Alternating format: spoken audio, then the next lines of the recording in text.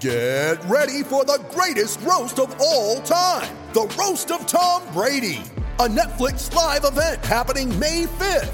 Hosted by Kevin Hart, the 7-time world champion gets his cleats held to the fire by famous friends and frenemies on an unforgettable night where everything is fair game. Tune in on May 5th at 5 p.m. Pacific time for the Roast of Tom Brady, live only on Netflix. You ready? Showtime. On May 3rd, summer starts with The Fall Guy. Let's do it later. Let's drink a spicy margarita. Make some bad decisions. Yes!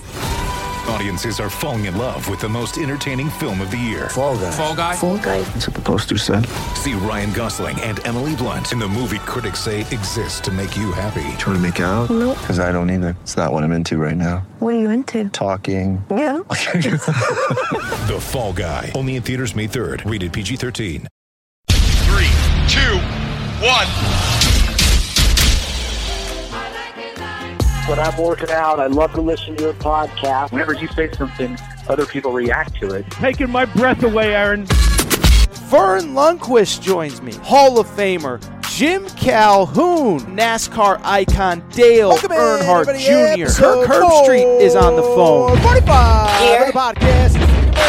The Outdoor Sports Podcast. It is Friday, October 22nd, 2021. People, hope everybody is having a great week. Hope everybody is ready for another fun episode of the Aaron Torres Sports Podcast. Really think you're going to enjoy today's show. Here is the quick rundown of what we're going to talk about, okay? Monday's show, I talked a little bit about some updates at LSU and very briefly hit on the Dabo Swinney LSU rumors that Dabo Swinney has since denied. But I bring it up because you guys responded well. A lot of you had follow-up questions to that. So I do want to talk a little bit more about Dabo. Clemson is going into this weekend as an underdog for the first time in the regular season forever against Pitt. And so I think there's a deeper conversation there of could Dabo ever leave? What would be the situation that he would leave for? And I think I have an interesting angle on it that you guys probably have not heard very many other places. From there, we will get to the Week 8 slate. Little Clemson, Pitt, little UCLA, Oregon, Ole Miss, LSU, Tennessee, Alabama. Quiet weekend in college football.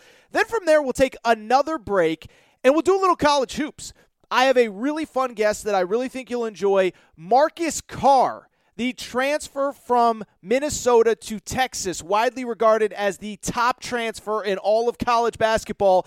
He joins the Aaron Torres Sports Podcast. He talks about that loaded Chris Beard team in Texas, in Austin. Why Texas? Did he consider any other schools? On and on and on. We'll also do a quick preview of the Big 12 as we are now about 2 weeks away from college basketball and it's coming up fast. But let's get to the topic of the day.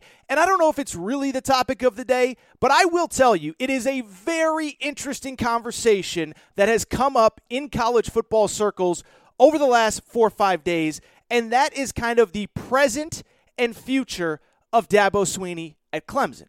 The reason that conversation has been a great talking point across the sport is for a few different reasons.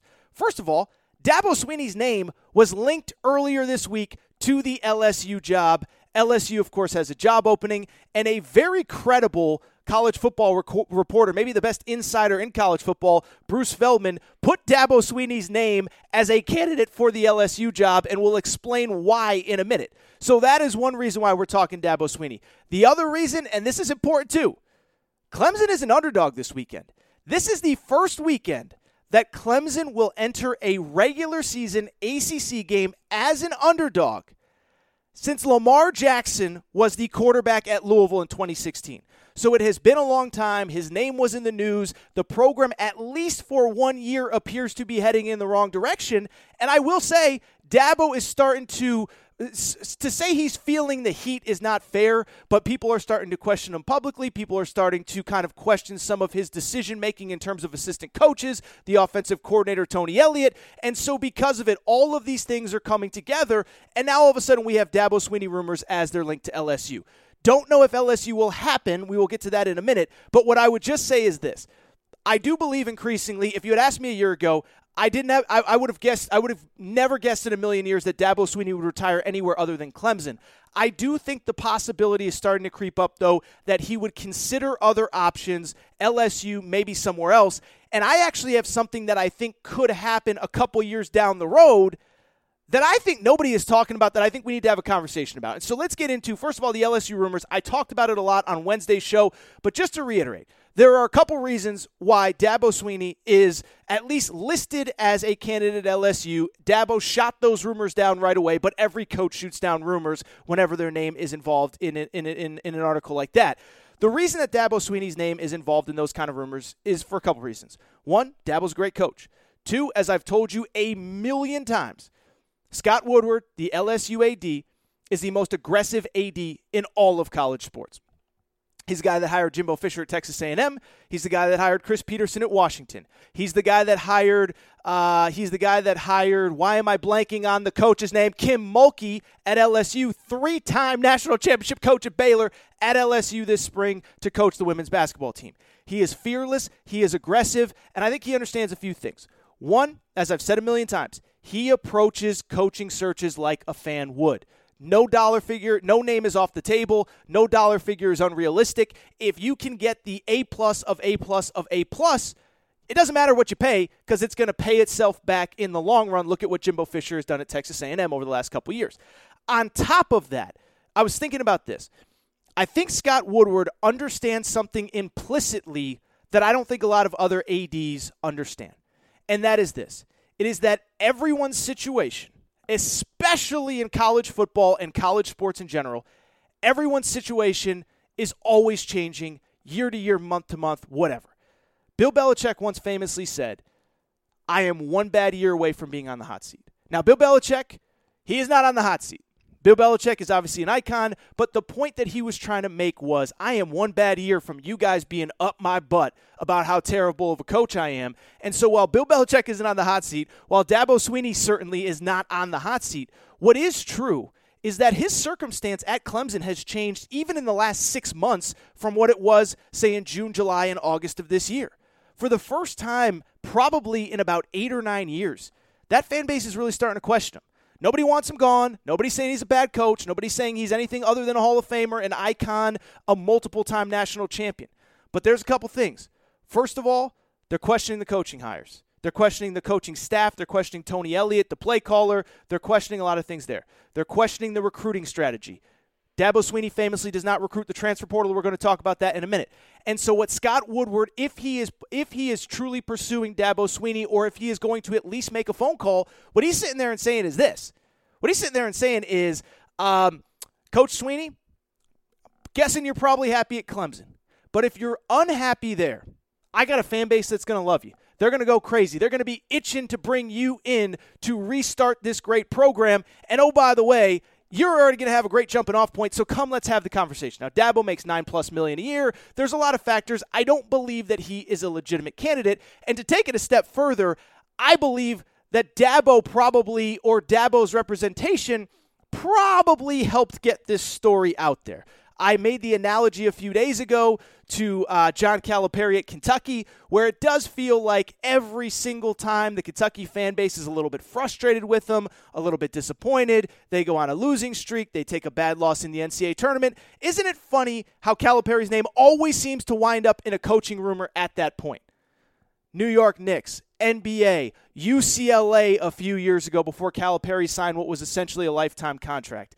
And to me and to people that know John Calipari or at least know college basketball coaching circles, what they tell you is this. That's just Calipari putting his name out there or having his representation put his name out there just to kind of remind you, hey, Kentucky fans, I know you're mad about the NCAA tournament. I am too. Wish we could have won. But you want to run me out of town, that's fine, because I got options and I can go somewhere else. And that's what I kind of feel like Dabo Swinney is doing right here. I don't believe his name gets into that article by accident. Bruce Feldman is too good of a reporter to put a name as big as Dabo Swinney is, knowing the repercussions of putting his name in that article if Dabo Swinney does not want it out there. So I bring it up to say I don't think Dabo Swinney is going to LSU because I don't think he is interested in leaving Clemson at this particular point. I don't believe that his name was in that article by accident. Now the question becomes, would he ever leave LSU? And I do think there's one scenario, and it's not the scenario that you think. Everybody thinks, well, the only scenario he'd ever leave Clemson is for Alabama. He is a former Alabama player, and the long-held belief he is going to be the first call to replace Nick Saban. I don't believe he wants to replace Nick Saban, not because he doesn't love Bama, not because he doesn't bleed crimson, but because of the fact, who wants to replace the greatest coach in the history of college football? It makes no sense. It doesn't add up. I don't know who is going to replace Nick Saban, but if you're Dabo Swinney and you've built your own Alabama at Clemson, don't think it really makes sense for you to go to Alabama. And I'll take it a step further. You can criticize Dabo for a lot of stuff, and he seems to get criticized an awful lot, by the way. My understanding of Dabo, I've never met him on a personal level. I've interviewed him in group settings, or I've at least asked questions in press conferences, not really group settings. But, what I can tell you about Dabo from people who know them is this. He's really smart, and he understands how good he has it at Clemson and how good Clemson has it in the ACC. Do you remember back in whatever it was, June, July, August, when Texas and Oklahoma went to the SEC, and then there was that report that Florida State and Clemson reached out to the ACC or to the SEC to just gauge interest? I don't know if it's true. I don't know if it's not. But what I can tell you is, you know who pushed back behind the scenes harder than anybody with that rumor? It was Dabo Swinney. Dabo Swinney said, why would we go to the SEC and go compete against LSU, Alabama, now Texas, Oklahoma, Georgia, Florida? We got it pretty good right here in the ACC. And I was told that whether the phone call actually happened or not, even the conversation was not something that Dabo Swinney even wanted to have. He wanted nothing to do with the SEC. He said, we're good in the ACC. Let's keep winning 12 games a year here. Go to the college football playoff. So I can't see him going to LSU. I can't see him going to Bama.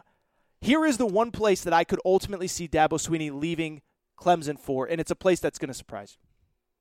I believe that Dabo Swinney, down the road, probably not this year, I think he could potentially leave for the NFL. And I know it sounds crazy. Dabo's a college lifer. He's never coached in the NFL. He never played in the NFL. And he has never once seriously been linked to NFL head coaching jobs. I'd take it a step further. The only time his name in NFL has even come up is when he said famously, whatever it was 4 or 5 years ago, if college football players ever get paid, I'm going to go to the NFL. If I'm going to coach pros, I might as well do it at the professional level. But what I do believe is happening is something that is out of Dabo Swinney's control, and that's this. The game of college football is changing. The game that he dominated, the game that he came up in, the sport that he loves, it is quickly changing around him. I don't really know if he really wants to keep up where college football is going, and so maybe that does mean in 2, 3, 5 years, Dabo isn't happy with the state of college football and decides to pursue a path to the NFL. Let me explain. Dabo Swinney, for people who have not paid attention, he has pushed back on the transfer portal stuff harder than anyone in college sports that I'm aware of. When the one-time transfer rule first came about, there were a lot of coaches that pushed back publicly. And then you know what most of them did? They kind of said, you know what? If this rule's changing, I can't do anything about it. I've either got to adapt or die. And you've seen in basketball, John Calipari taking a bunch of transfers. Tom Izzo took a transfer this offseason. Duke took a transfer this offseason. Bill Self has taken transfers at Kansas. In football, Kirby Smart, several transfers this offseason. Darian Kendrick, star cornerback, ironically from Clemson, which we'll get into in a minute. Alabama, Nick Saban, did not want the one-time transfer rule, but when it happened, you know what he did? Went out and got a playmaking receiver in Jamison Williams, got a true elite linebacker in Henry To'oTo'o, and Alabama has not missed a beat. You know the one coach that is still pushing back on the transfer stuff? It is Dabo Swinney. He has been very public that he runs a developmental program, that he recruits kids out of high school. He doesn't, once a kid commits, they don't go on other visits. He doesn't put out an offer without. He has a very specific way of doing things, and it has largely worked to this point. And one of the ironclad things that he has said is, we are not taking transfers. Now, he has kind of push back on that a little bit, where he has said we haven't necessarily seen the right opportunity. We've never said that we will never do it, but right now we have no interest in doing it. Here's the problem, though. Part of the issue with Clemson is why they're struggling. There's a million reasons why they're struggling. DJ's not good enough. Offensive line can't block. Running backs depth is thin. But part of it is their depth is thin because they refuse to go to the transfer portal, and they are hemorrhaging players the other direction that are transferring out of the program that say, I don't have that direct path to play at Clemson, so I'm going to go play somewhere else. I mentioned Darian Kendrick. That was a little bit of a different deal. He was a really elite player at Clemson. He got into some trouble, ends up transferring to Georgia. Okay, nothing Dabo can do about that. But Wisconsin's leading rusher, Chez Mellusi, transfer from Clemson.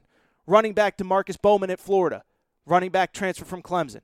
On top of that, it is probably worth noting that Lynn J. Dixon, who was the third leading rusher behind Travis Etienne and Trevor Lawrence last year, just left in the transfer portal. Had 2 other players in the last month leaving the transfer portal. Minnesota starting defensive nose tackle from Clemson in the transfer portal. And so what has happened is they have lost player after player after player after player in the transfer portal, and they have not replaced them with veterans. And so what you're seeing is everybody else is able to catch up because, yeah, they might lose some players, but they're going out and getting them. This is not a direct apples to apples because these teams almost certainly won't play each other. But you know how Michigan State got so good so fast? Mel Tucker and Michigan State signed like 21 transfers this offseason. They said the guys we got aren't good enough. We don't have enough competition in this locker room. We're going to go hit the portal hard. Kenneth Walker, leading rusher in America, transfer. Several other key contributors are transfers. I mentioned it. Nick Saban, Alabama. Best wide receiver, best linebacker, transfers. Oklahoma, by the way, starting left tackle, running back, transfers. Before at Oklahoma, Kyler Murray, Baker Mayfield, transfers. LSU, Joe Burrow, transfer. The one place that isn't taking transfers is Clemson. And so I bring it up with the NFL because Dabo can't keep living like this. And between those comments, between clearly he was not in favor of paying players, we now have NIL. He has been supportive of NIL. I'm not putting words in his mouth. But it's clear that this sport of college football is changing. I'm not sure that he wants to change with it. Not a criticism of him, not he's a bad person, he's a bad human being. But doesn't he seem kind of like the old coach that's just trying to stick to what he did forever, trying to stay true to who he's been, and the world is changing, and he's refusing to change with it? Seems like some of the coaching stuff with the staff. He's had the same staff in place forever. That's been a great thing at Clemson, the continuity of the staff. Now that staff looks a little bit overmatched now that Trevor Lawrence, a once-in-a-generation quarterback, isn't there. The recruiting with the transfer portal stuff. It's great to bring in all these 5-stars, but you need to add depth. You're going to lose guys in this transfer portal era. You can't expect to sign 25 freshmen every year when you're losing 5-10 transfers in the upper class and have those freshmen step in and replace them right away. You have the comments about, I'll leave for the NFL if they ever pay players. I know it's not apples to apples with NIL. I just bring it up because when I look at Dabo Swinney, I see a guy, he's starting to get a little bit older. He's been stuck in his ways. He's done things his way. He's been unapologetic, by the way, for a lot of things that have happened off of the field that have nothing to do with football, whatever. And I just bring it up to say, I don't think the NFL thing is going to happen, but he is in his early 50s. And, if this college football thing keeps going on the trajectory that it is going on, and Clemson can't bounce back next year or the year after, and they are no longer that elite program that is just steamrolling everybody, and everybody else starts to catch up because they're using transfers and Clemson using young guys, and what does it all mean? I'm just saying, I could see the scenario where Dabo Swinney considers going to the NFL. Call me crazy. All right, this is what I want to do. I want to take a quick break. I want to come back. We'll do a little Week 8 college football. We'll probably start with Clemson Pitt, honestly. That's the most interesting point spread of the week. So we'll preview Week 8 in college football. We'll do some college hoops. I will be right back.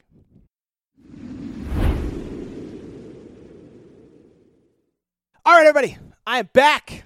Good to be back. Really excited to talk with you guys now as we get ready for this Week 8 slate in college football. Kind of an interesting slate, not a ton of mega games, but there is enough to keep us entertained, keep us interested, and there are obviously going to be great storylines coming out of this weekend. Before we get to the Week 8 slate, though, I do want to welcome back our partners, DraftKings Sportsbook. They have been great to us, and here's the deal. October, best month of the year. For sports fans, we got college football, we got pro football, we got MLB playoffs. You want to bet on any of them, we'll have the link in the show description. But here's the best part. Basketball is back, and DraftKings Sportsbook has listeners of the Aaron Torres podcast covered with an unbelievable offer. New users can bet $5 on any game, and if their team wins, they automatically win $200 in free cash. That's right. one game, one money line win, $200 in free cash. Just pick a team. If they win, you win $200 in free cash. No point spreads, no over-unders. Just take a team. Golden State, Brooklyn, Detroit, Boston, Houston, San Antonio, whoever. $5, they win $200 in free cash. Here's what you got to do. Click the link in the show description. Sign up for a new account with DraftKings Sportsbook and make your first deposit. Make a $5 money line bet on any team. And if your team wins, you get $200 in cash thanks to DraftKings Sportsbook, partners of the Aaron Torres podcast. It is the best offer in sports betting. It's going right now, so make sure to act. I should mention, by the way, if you or someone you know has a gambling problem, crisis counseling and referral services can be accessed by calling 1-800-GAMBLER, 1-800-426-2537 in Illinois. Gambling problem, call 1-800-GAMBLER, Michigan, New Jersey, Pennsylvania, West Virginia, Wyoming, 1-800-9-WITH-IT in Indiana, 1-800-522-4700 in Colorado, 1-800-BETS-OFF in Iowa, 1-888-532-3500 in Virginia, 1-800-NEXT-STEP in Arizona, or call or text Tennessee Redline, 1-800-889-9789 in Tennessee. Must be 21 plus or over, 18 plus in Wyoming, Arizona, Colorado, Illinois, Indiana, Iowa, Michigan, New Jersey, Pennsylvania, Tennessee, Virginia, West Virginia, Wyoming only. Minimum $5 deposit, minimum $1 bet. Eligibility restrictions apply. See DraftKings.com/sportsbook for full terms and conditions. All right, let's get into this Week 8 slate, and I will readily admit that at first glance, it does not look like the incredible slates that we have had over some of these other weeks. You go back to Week 5, Week 6, we had Ole Miss, Alabama. We had Georgia, Arkansas. We had Alabama, Texas A&M. We had Ole Miss, Arkansas. Georgia, Auburn, Kentucky, Auburn, Penn State, Iowa State. You go on and on down the list. We've had some great games over the last couple weeks. And this week, it's a little bit quiet for a few reasons. One, we do still have a bunch of teams on buys. Georgia, number one team in the country, is off this week. Kentucky's a top 15 team. Michigan State's a top 15 team. Auburn's a top 20 team. Arkansas is off. So there's just a bunch of teams that are really good that are not playing. And what I would also say, we got two mega games next weekend with Penn State traveling to Ohio State and Michigan traveling to Michigan State. So the slate is going to ramp up as all these teams get in their buys here in the middle of October, end of October, and as we get some great games over the final month of the regular season. But with that said, I do still feel like the Week 8 slate is a really intriguing one because I do think it is going to tell us a lot about the bigger picture of some of these teams, the trajectory of some of these programs, where is the season going, all of that good stuff. And so with that said, let's get to the Week 8 slate. And I'm going to start with, frankly, the team that I just spent 20 minutes talking about a minute ago. And that is our old buddy, Dabo Swinney and the Clemson Tigers, and it's for the reason that I said 12, 15 minutes ago. It's because for the first time since Lamar Jackson played at Louisville, Clemson is a regular season underdog at Pitt. It is a 3-point spread. Pitt is a 3-point favorite. And I think when a lot of us saw that line earlier in the week, the first reaction was, the odds makers, they finally caught up with Clemson. They've been making Clemson a huge favorite. It hasn't even been close. All these games have been down to the wire. Clemson easily could have lost a couple of these games. Vegas has finally caught up to Clemson. I actually don't think it's that at all.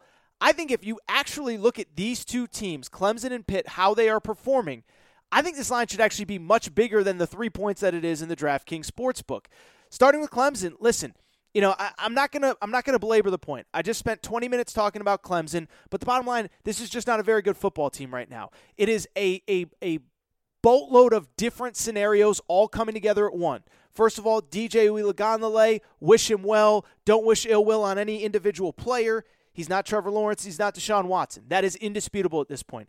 55% completion percentage, 4 touchdowns, and 3 interceptions through 6 games of the season. Okay? 6 games into the season, 4 touchdowns, 3 interceptions, 55% completion percentage. You can blame some of the problems on other things, which we'll get into in a minute. He's just not good enough, DJ, and I don't root against him, but he's not that guy. He hasn't figured it out, and that is the root of the problem. Beyond that, in his defense, he hasn't gotten very much blocking up front. He's been sacked 12 times. Clemson is struggling to run the ball. I don't know how great the Clemson receivers are this year. Joseph Ngata and Justin Ross are the two stars. Are they the difference makers that Clemson has had in the past with DeAndre Hopkins, Sammy Watkins, Mike Williams, all of these great receivers that have come through? I don't know. But I think when you factor in all of it, you have what we have at Clemson right now, which is a team that in terms of total offense is ranked 115th nationally and 111th in passing. They are not good. It is not getting figured out. This is week 6. You don't all of a sudden flip a switch in week 6. And if you want the most damning stat about Clemson, here it is. In 5 games against Power 5 opponents this year, they have not scored more than 21 points in any of those games. And the 21 points came in overtime against NC State. They have not scored more than 19 in regulation against anybody. That was against Boston College at home. Boston College was playing a backup quarterback, and Boston College was driving to win that game before they had a fumble in the red zone. We don't have to keep debating this. Clemson is not good this year. And on the flip side, Pittsburgh is a lot better than I think a lot of people realize. Pittsburgh 5-1 right now. Here's the catch, though. We think of Pitt as this offense, this 3 yards in a cloud of dust, the old school Pitt offense. They are moving the ball like crazy. This stat is going to blow you away. Ohio State is the number 1 scoring offense in college football right now, which is kind of an amazing stat in and of itself, considering how they looked early. They're averaging 48.5 points per game. You know who is number 2? It is the Pitt Panthers are the number 2 scoring offense in college football. They surpassed Coastal Carolina earlier this week after Coastal Carolina lost. And then in terms of total offense, total yardage, Pitt, believe it or not, the Pitt Panthers rank number 4 in college football. Ohio State, Ole Miss, Western Kentucky, and Pitt. And so you look at this team, they move the ball well, they score a ton. Here's a crazy stat for you. Clemson hasn't scored more than 21 points in any regulation of any game.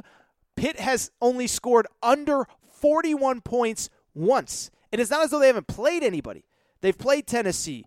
They played at Virginia Tech a few weeks ago. They played at Boston College. That Virginia Tech game, they won 28-7. That was the only game that they scored under 41 points. And so you could go on and on. Their quarterback, Kenny Pickett, 21 touchdowns, 1 interception. That's what would concern me if I'm a Clemson fan.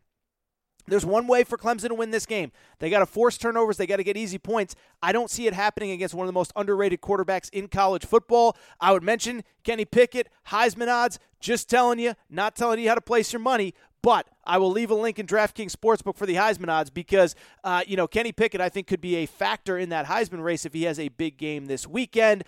So, yeah, Clemson's an underdog, and I think it's totally justifiable. Let's move on. Let's talk about some of the other games. Let's get to the SEC. Fascinating game between our LSU Tigers, America's LSU Tigers, and the Ole Miss Rebels. And we all know what the two narratives are coming into this game. From LSU's perspective, it is how does this team handle the news of the week? Last week, they were clearly fired up. They're playing a rival. Everyone has doubted them. Coach O is on the hot seat. Now we know Coach O is gone. We know Coach O will not be back next year. Do these players at LSU continue to rally around him? Or on the flip side, do they say, he's out, we're going to start looking at our options. We may be out as well, whether it's the transfer portal, the draft. We don't know who our coach is going to be. Something to consider. From the Ole Miss perspective, their quarterback, Matt Corral, is banged up. Ran the ball 30 times against Tennessee last weekend. And when you look at what happened, what is the byproduct of that, this is the bottom line. You look at Ole Miss, he is banged up. Lane Kiffin said he's not positive if he is going to play. But even if Matt Corral is going to play, I'm just telling you, he's going to be less than 100%, and that impacts this game. Because Matt Corral, I don't think people realize, I say it all the time on this show, we think of all these offenses super high-powered as pass-happy, throw the ball 50 times a game. They run the ball a lot at Ole Miss, and Matt Corral is their leading rusher. I cannot imagine that Lane Kiffin is going to let him loose offensively because here's why. They don't have a bye coming up. They're one of the few teams. They had their bye super early before the Alabama game. So all these teams that are getting byes now, Alabama, LSU have a bye next week. Ole Miss had their bye. They still got to play Auburn. They still got to play Texas A&M later in the year. They still got to play a bunch of marquee games. And so Ole Miss right now has a path to the SEC championship game in Atlanta. They would obviously need Alabama to take another loss for that to happen, and they would need to win out. But they can't risk Matt Corral getting banged up even further in this game. If he plays, I don't think he will be the regular Matt Corral. And then I will also say this. LSU has found a run game over the last couple weeks, and I will also add Ole Miss's run defense is really, really, really bad. So I was kind of blown away by this stat. Ole Miss ranked 111th in rushing defense, okay? Pretty bad. I think we can all agree out of 130 teams that's terrible. If you just took their stats against SEC opponents, they are giving up 260 yards per game on the ground. That would rank 129th out of 130 teams. Only Missouri is worse. That's right. UConn and UMass have better rushing defenses than Ole Miss over the last 5-6 weeks. Now, granted, they're not playing SEC opponents, but you kind of get the point. They can't stop the run. I could see the scenario where LSU keeps this close. LSU is a 9-point underdog. I like LSU. Let's go to the Pac-12. Oregon is at UCLA, and a couple things here. One, this was obviously supposed to be the marquee of all marquee games in the Pac-12 this season. UCLA beats LSU. Oregon beats Ohio State. Could this be a playoff play-in game? Yes, stupid idiots like myself, where Aaron was wrong. Maybe not a play-in game. But what I would also say, Oregon still has a pretty clear path to the playoff. Right now, they're 5-1. You look at their situation right now, they still have that win over Ohio State that keeps looking better and better every week. They need to keep winning. They need Ohio State to keep winning, and they are going to be in great position to make the playoff. The problem is I don't see the scenario where they keep winning. This is a team that has not played very well since that win over Ohio State. Easily could have lost last week to Cal coming off of a bye. The week before they did lose to Stanford, and so they're just banged up and they are trending in the wrong direction. The positive news for Oregon, they do get Joe Moorhead, their offensive coordinator, back. He had apparently a very scary health condition that was addressed before the Stanford game. He coached from the box last week. He will be back on the sidelines this week. But what would concern me if I was an Oregon fan or an Oregon backer, Oregon is a slight underdog, which first of all tells you a lot. Number 10 team in the country against an unranked team, and they're the underdog. That tells you a lot about what Vegas and the odds makers at DraftKings Sportsbook say. But on top of that, this is what scares me. We're now in week 8 of college football. UCLA played in week 0, which means that we now have 9 weeks to have figured out UCLA. There is a very clear path to beat UCLA. You have to be able to stop the run, and you have to be able to pass the ball. UCLA runs the ball very effectively. They have a great run defense, but they cannot stop the pass. That's how Fresno State beat them. Fresno State threw for almost 500 yards in that game. They have an elite passing attack. UCLA couldn't stop the pass. Here's the problem. The one thing that UCLA does great, Oregon is not in position to stop. Oregon is banged up at linebacker. They have multiple starting caliber linebackers out for this game, although they do get one back. And it concerns me that they'll be able to stop the run. Kind of a middle-of-the-pack run defense this year that is still banged up coming into this game. On top of that, they do not have much of a passing attack with Anthony Brown, 87th nationally. And so you bring it up, listen, I'm rooting for Oregon. I'm rooting for the Pac-12. I would like to see Oregon in that college football playoff. But not only do I not think they're running the table, the 2.5-point spread as UCLA a favorite, that tells you everything you need to know about this game. The odds makers at DraftKings like UCLA. America likes UCLA. Be very wary of that. Let's get to another kind of game that's just kind of sort of interesting, lying under the radar. USC at Notre Dame. I mean, this used to be like the game on the calendar every year.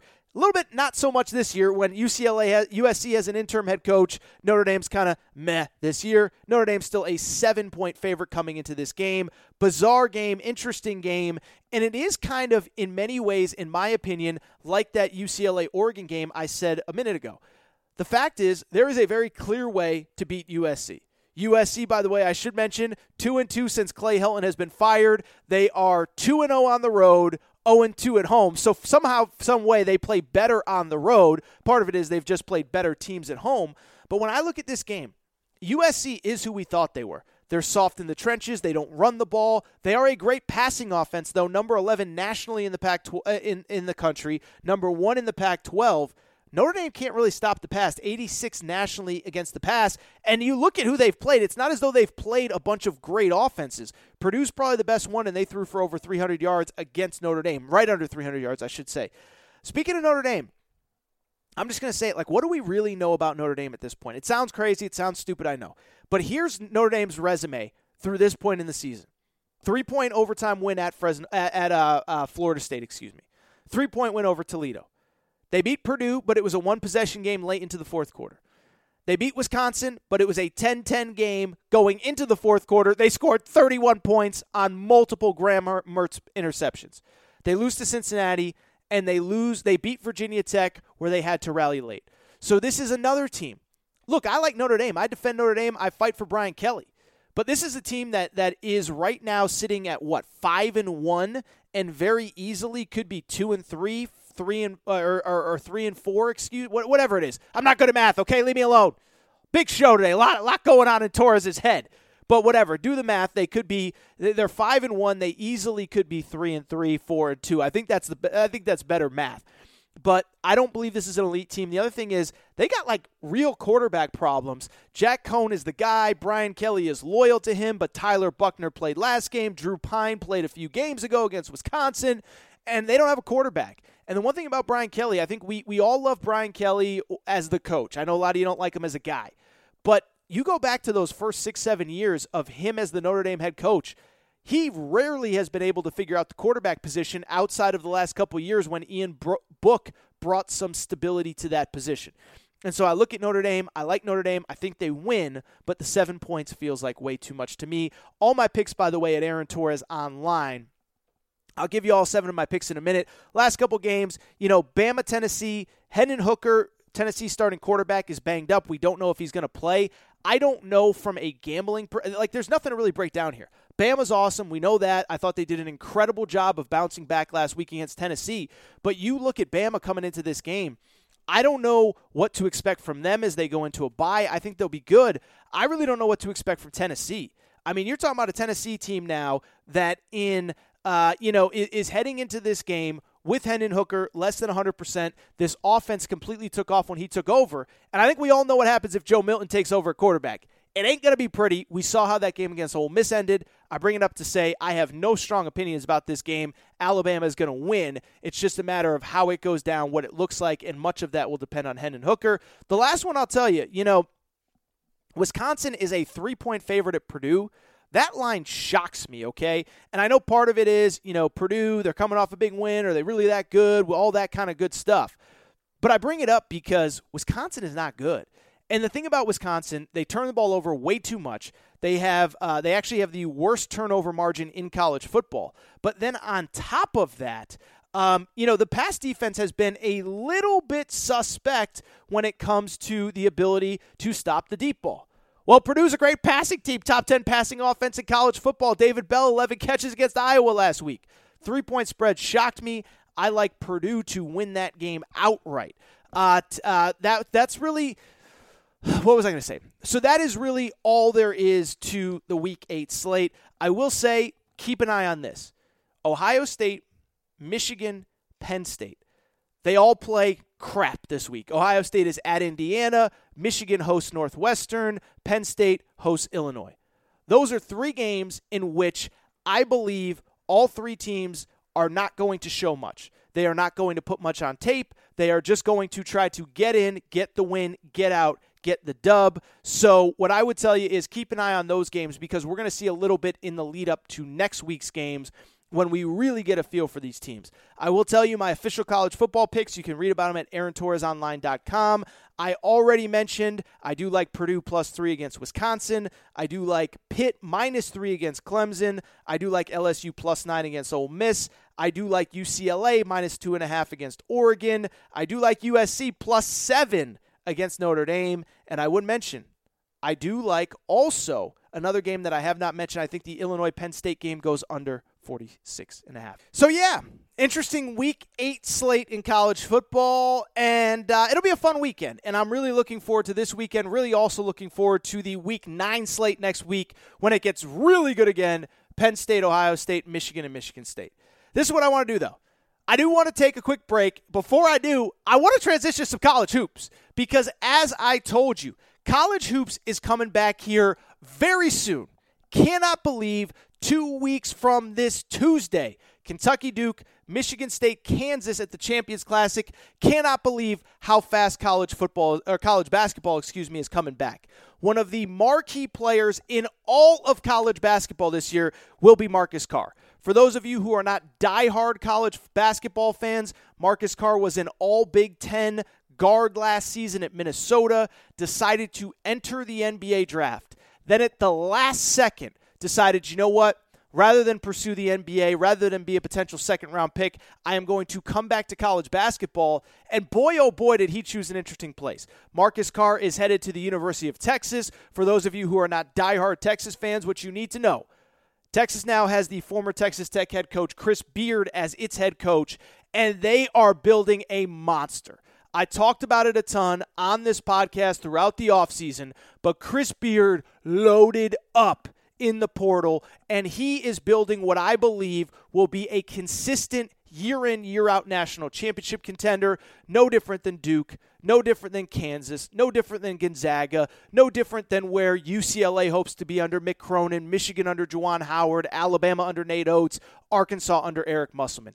I truly believe that Chris Beard would not have left Texas Tech for Texas if he did not believe he could build them into a consistent national championship contender, and the face of his program this coming season will be a guard named Marcus Carr. Marcus Carr will be joining the Aaron Torres podcast for a really fun interview coming up where he talks about the decision to go to Texas, the decision to push off the NBA draft, his relationship with Chris Beard. He gives a scouting report on the team, and this is the start, guys. We're getting ready for college hoops. I've talked about it about once a week on this show here over the past month or so, but I'm just telling you, it's coming fast. Marcus Carr, we're going to have some other big guests over the next couple weeks, but now it's time to get out of here. Before we do, I want to remind you, make sure you're subscribed to the Aaron Torres podcast, iTunes, Spotify, Amazon Music, Google Music, wherever you listen to podcasts. Make sure that you're subscribed to the Aaron Torres Sports Podcast. Make sure to rate and review the show. Go ahead, give us a quick 5 stars. Let us know what you like, what you don't like, all that good stuff. Make sure you're subscribed to the Aaron Torres Podcast YouTube channel. Ton of good content there. We're blowing up. I appreciate all the support there. Also, Aaron Torres online for not only my writing, but we have some really, really talented writers there as well. That is all for this show. It is time to get to Marcus Carr. Before we do, I just got to say one thing. Shout out to Torrent Craig. Shout out to Rachel, who hates my voice. Shout out to, I don't know, Dabo Sweeney refusing to hit the transfer portal. That is all for this segment. Marcus Carr coming up. I will be back on Monday to recap another crazy weekend in college football.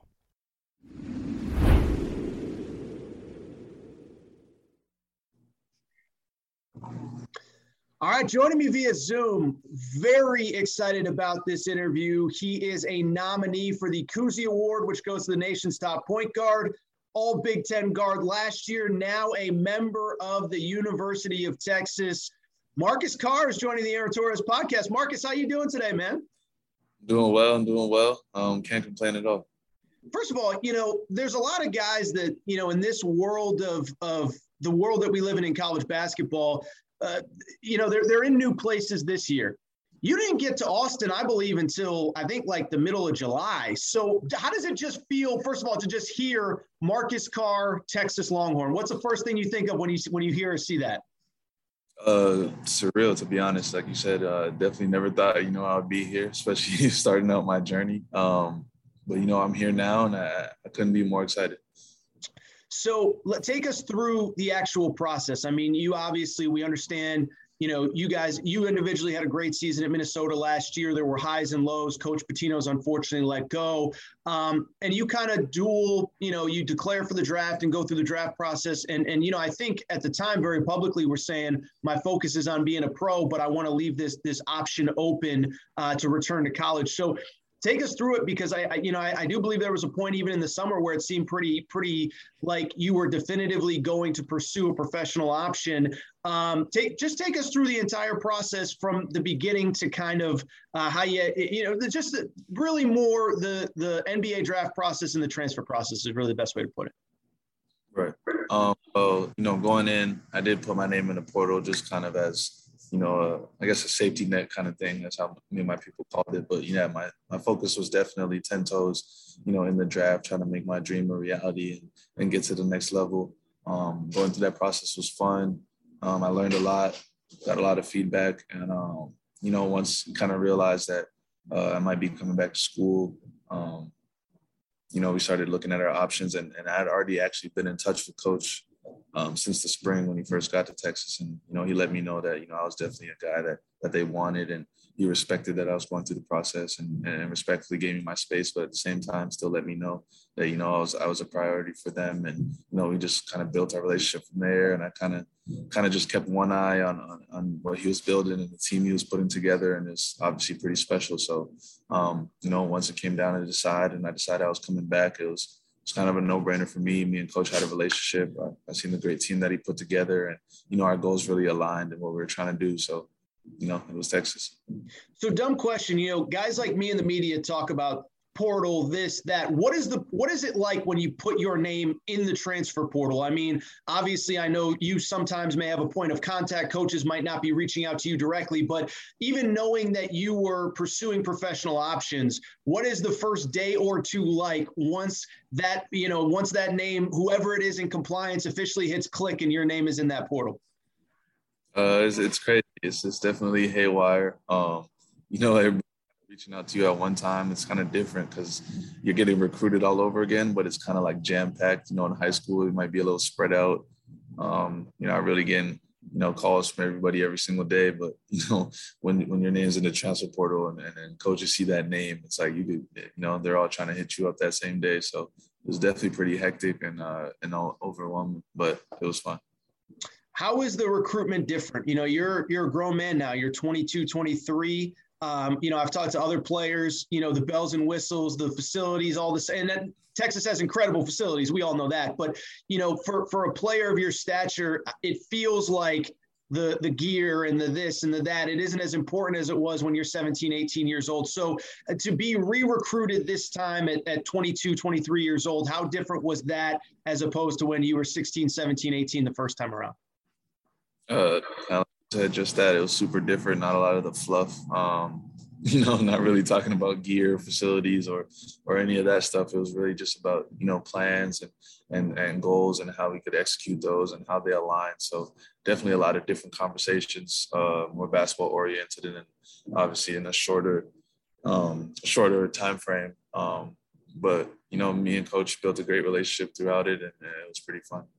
So, you mentioned a few times the relationship with Coach. I mean, as you're going through the draft process, when you decided to come back, I mean, you put out a list of 4 schools, but it sounds like Texas was the leader from the beginning. I don't want to put words in your mouth, and there were 3 obviously other great schools, but was Texas always kind of the spot that made the most sense for you? When you decided to come back, was it Texas or bust? Did you really seriously consider other places, or was it pretty much, I've been in touch with Coach this entire time, he's respected me, and not to say the other coaches didn't respect you, but that he gave me his space, and that relationship was built over the last 2-3 months while I was testing the draft process? Right. I mean, I would definitely say that Texas was pretty much at the top of the list the whole time. Kind of like I said, and like you referred to, he gave me my space, but we were still able to build a relationship. And just the team he was putting together was super special.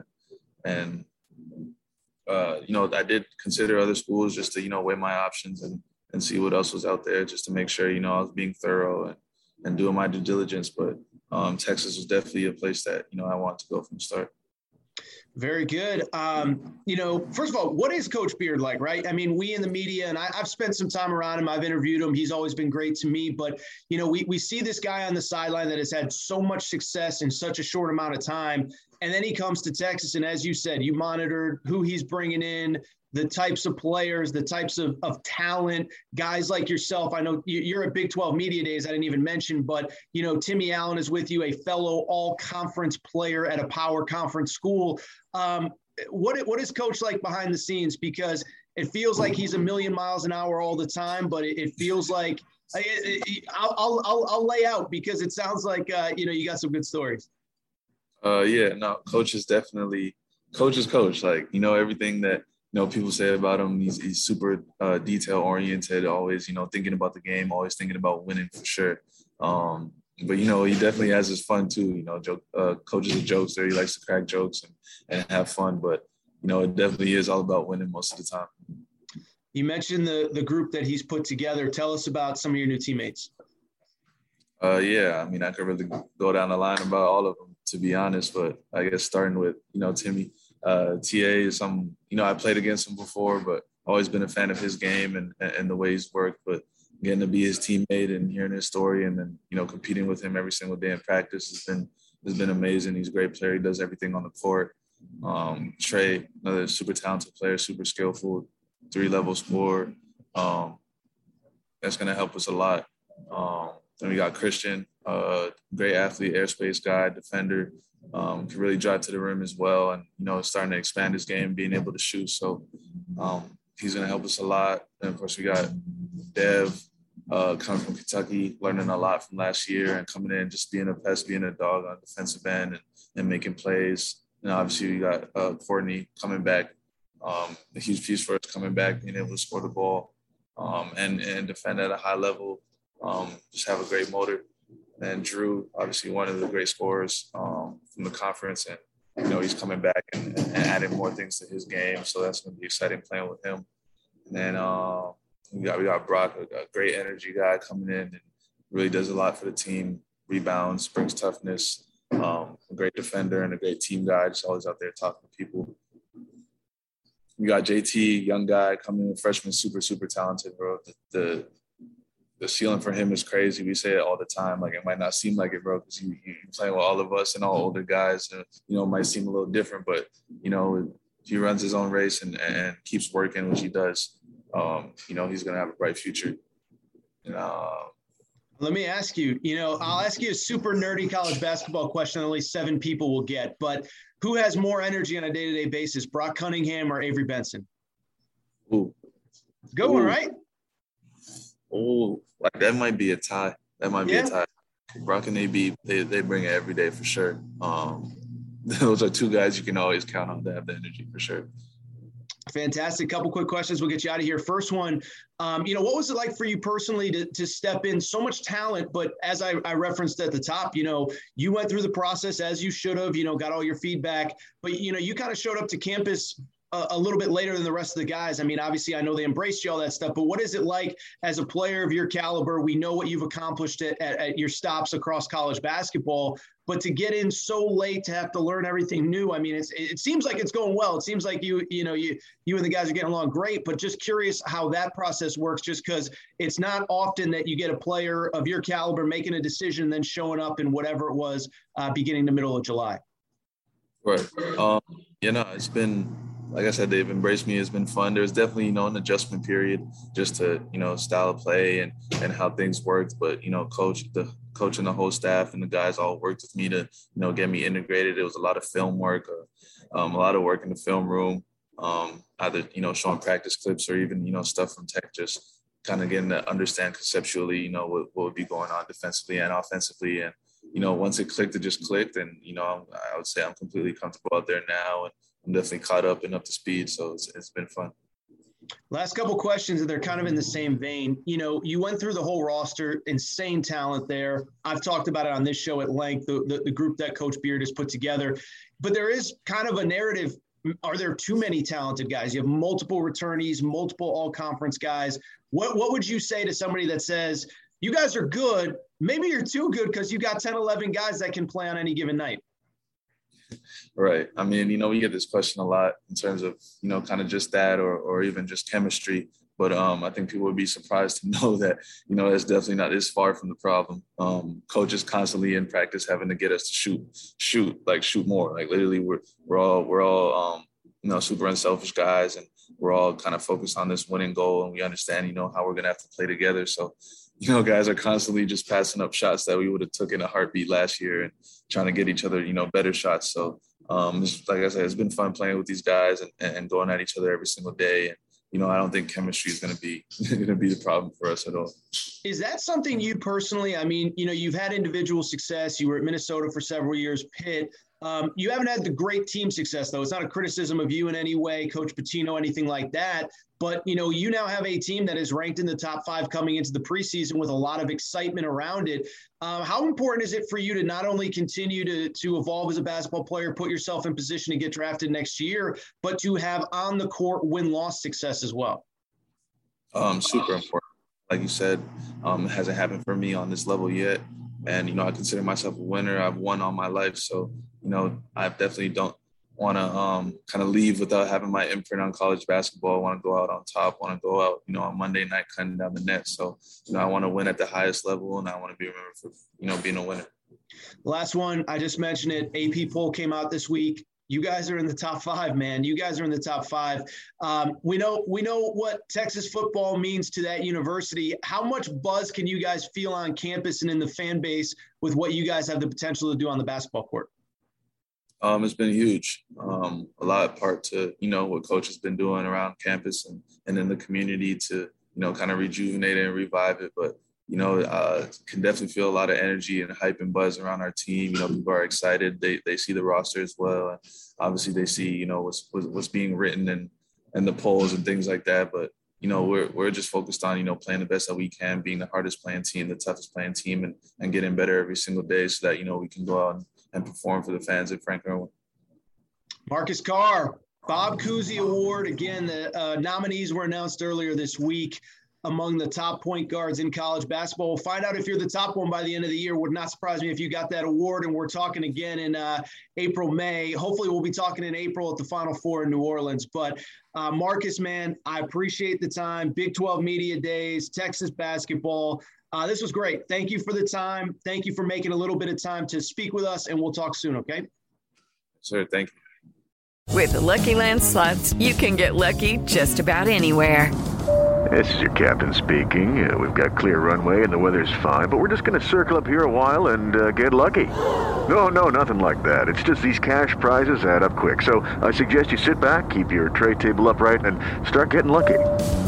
Play for free at LuckyLandSlots.com. Are you feeling lucky? No purchase necessary. Void where prohibited by law. 18+ terms and conditions apply. See website for details. Step into the world of power, loyalty, and luck. I'm gonna make him an offer he can't refuse. With family, cannolis, and spins mean everything. Now, you wanna get mixed up in the family business. Introducing The Godfather at ChumbaCasino.com. Test your luck in the shadowy world of The Godfather slot. Someday, I will call upon you to do a service for me. Play The Godfather, now at ChumbaCasino.com. Welcome to the family. No purchase necessary. VGW Group. Void where prohibited by law. 18+. Terms and conditions apply.